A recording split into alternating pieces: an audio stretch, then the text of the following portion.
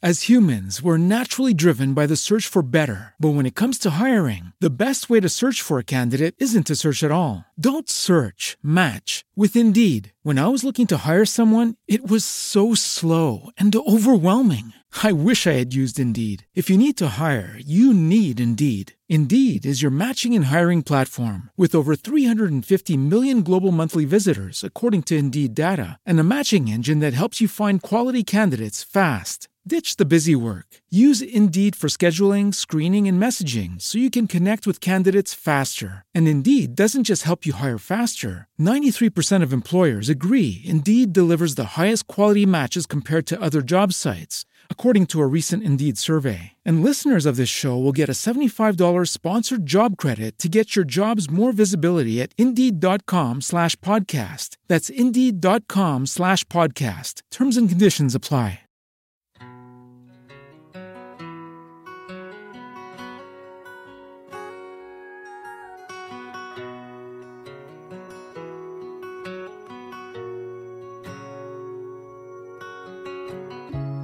Baby, I'm a long way from home,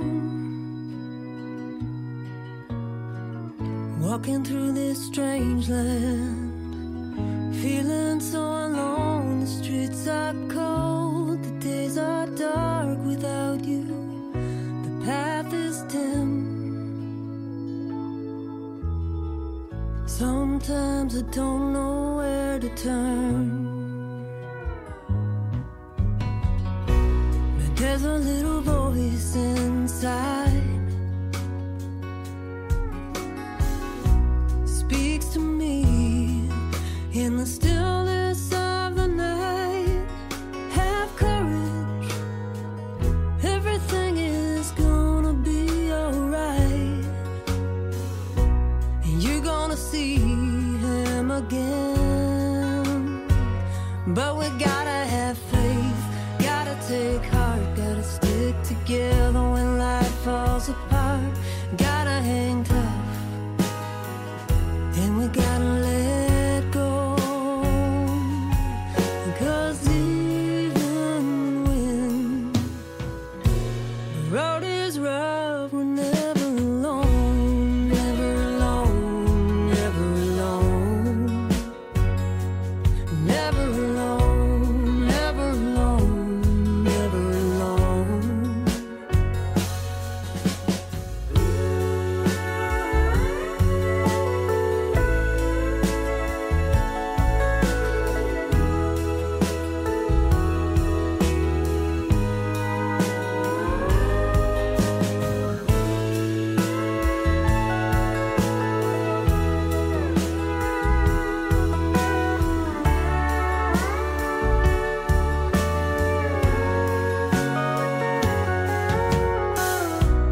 Baby, I'm wandering far from home, and in this strange land I no longer feel so alone. 'Cause you are with me everywhere I go, and I'm gonna see you again. But we gotta have faith, gotta take heart, gotta stick together when life falls apart. Gotta hang tough, and we gotta let go. 'Cause I got you, and you got me, a couple of angels and a destiny. We will be left here, we will be home. These thoughts of you, they carry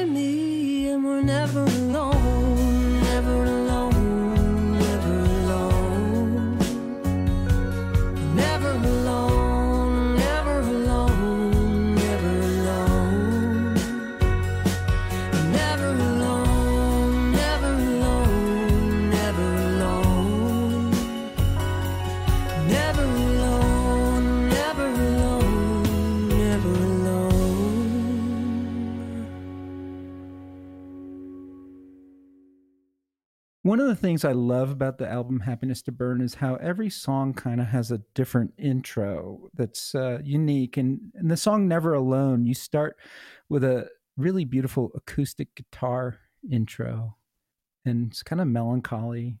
Yeah. And talking with you, I realized, how much of this album I owe to my immigrant friends here in Portland. But this song was written for a friend of mine from Southeast Congo, who at the time was separated from his family. And he was just one of so many people I had met, especially, younger men, young adults, men under the age of 30 who have left their families behind. And, this song, I'm actually seriously thinking about writing the parody version for this time of stay-at-home orders and quarantine and so forth, because some of us are never alone right now. And you like to be alone. And we kind of like to be alone.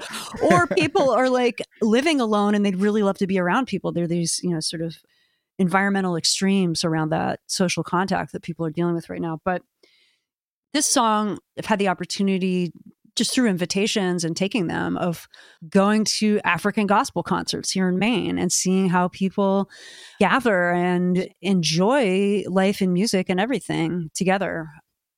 So one of the big lessons that I've been able to be privy to is about how does faith function as an anchor for people and a stabilizing force. And that could be faith in just about anything. But the object of your faith, faith is a natural process of the mind. That's my belief anyway, to have faith in something, whether it's money or your family or the earth or you have a religious belief. Faith can be this connector when the bottom falls out from one time to the next to get through.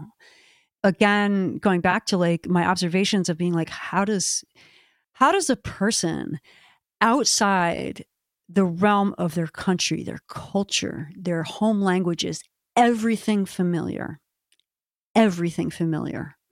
dominant skin tones, everything different. How does that person survive, first of all, and how do they move forward with their life with what are potentially the biggest challenge anybody faces on earth, of relocating under duress without years of preparation, learning a new language, learning cultural interactions. How do you do that? I wanted to create this song, first of all, with plenty of room for vocal harmony. I didn't want it to be preachy. I wanted it to be relatable. And this song has been incredibly helpful to me when I'm traveling, when I'm missing my family and missing my home world. As fantastic as it is and as wonderful it is to travel and play music in other places, there's that very real thing of being lonely and missing home. Some of my favorite songs in history, for instance, Stand By Me was written as a gospel song and it reached basically a global audience by just that simple shift of taking the specifics of the faith out of the song, which I realize some people might object to. On the other hand, it did allow that song to become this global force. And I've always been fascinated with the challenge of writing something that's got that gospel vibe, because I grew up listening to bluegrass music too. That bluegrass gospel is deep in my musical bones. I wanted to create something that would be relatable, that would somehow embody some of those lessons that I was absorbing from friends from very different backgrounds.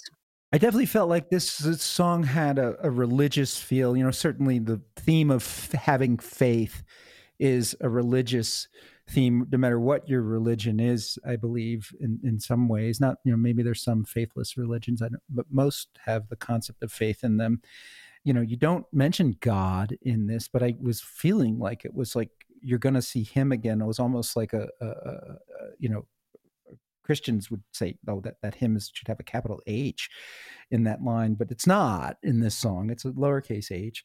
And the only time you actually sort of have reference to classic Christian is the notion of a couple of angels and a destiny in the last part of the song. So it's kind of universal in that sense. Yeah, thank you so much for picking up on all that.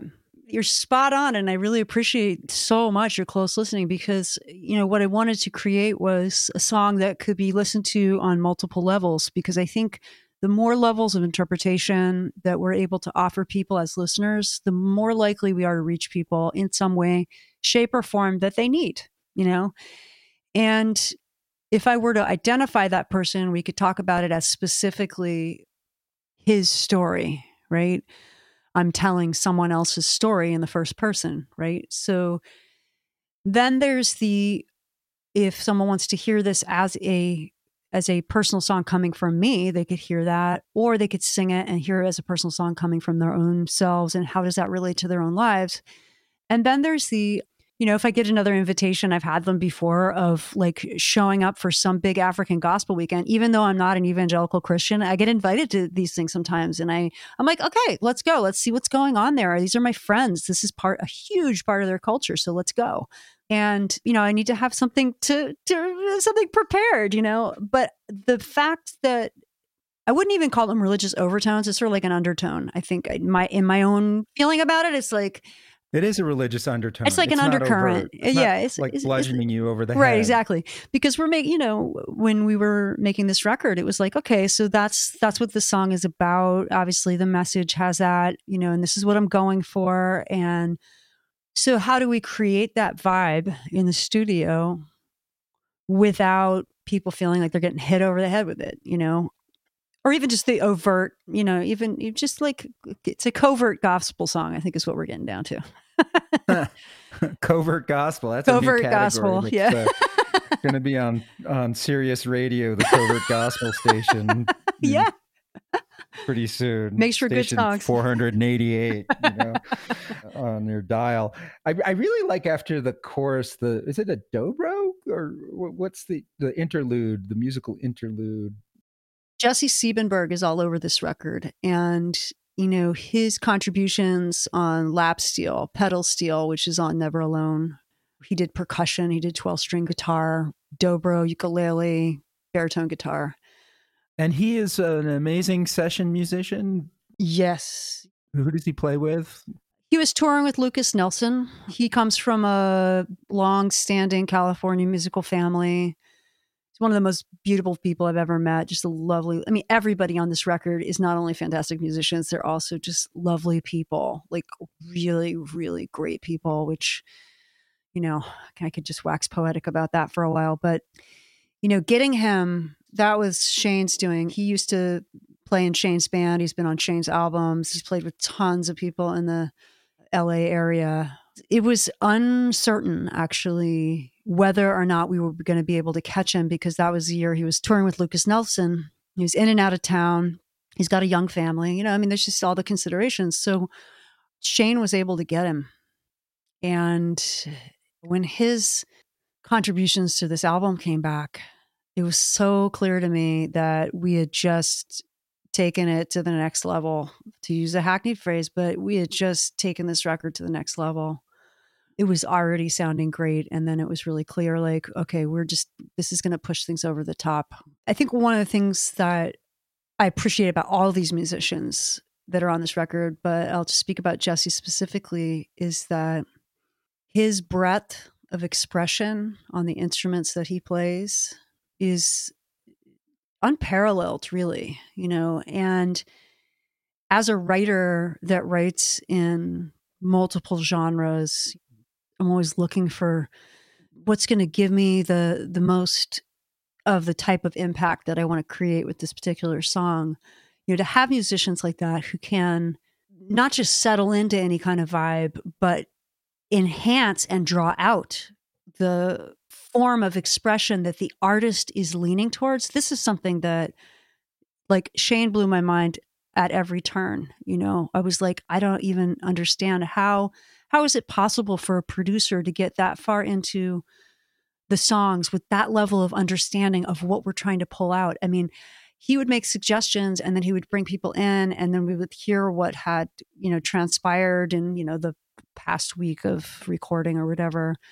So this constellation of people and the way my producer was able to work with them and really get inside these songs and understand what needed to happen in a way that I wasn't capable of expressing, Yeah, I really like this particular break because it's a musical break. You wrote the lyrics and you wrote the melody of Never Alone, and it gets to this point, and this instrument that you probably didn't pick this musician who's like clearly gifted by God with some talent has come up with this phrasing that's perfect. And you listen to the song and you're like, that is so cool. Thank you. Yeah. So I actually realized that I have another intelligent thing to say about this moment in this particular song. And I haven't talked about this in a while. So, one of my fascinations is like writing better bridges. I'm always looking for a way to write a better bridge because I think that there's so many different ways to do it. There's so many different ways to position a bridge in a song. I mean, you can put a bridge in the first 45 seconds. It could be done. And it has been done by artists that are way more accomplished than I. But the thing that came with this song was I probably wrote like 7, 8, 9 bridges for this song.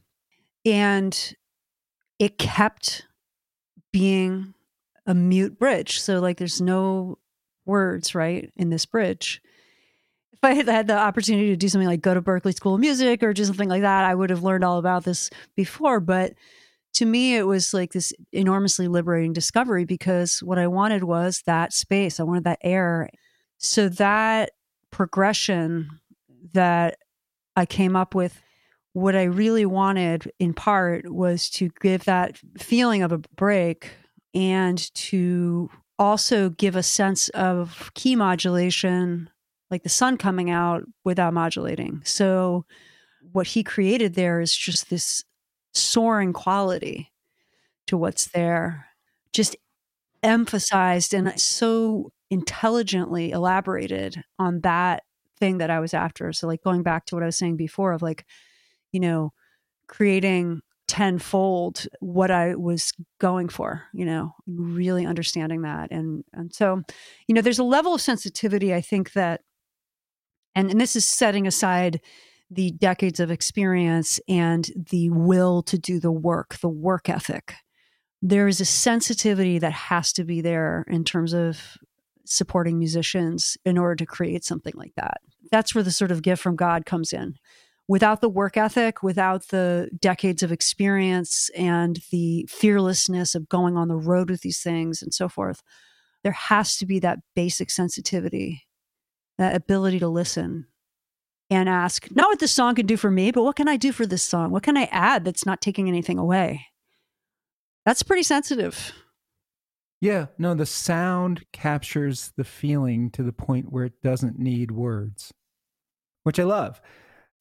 As humans, we're naturally driven by the search for better. But when it comes to hiring, the best way to search for a candidate isn't to search at all. Don't search, match with Indeed. When I was looking to hire someone, it was so slow and overwhelming. I wish I had used Indeed. If you need to hire, you need Indeed. Indeed is your matching and hiring platform with over 350 million global monthly visitors, according to Indeed data, and a matching engine that helps you find quality candidates fast. Ditch the busy work. Use Indeed for scheduling, screening, and messaging so you can connect with candidates faster. And Indeed doesn't just help you hire faster. 93% of employers agree Indeed delivers the highest quality matches compared to other job sites, according to a recent Indeed survey. And listeners of this show will get a $75 sponsored job credit to get your jobs more visibility at Indeed.com/podcast. That's Indeed.com/podcast. Terms and conditions apply.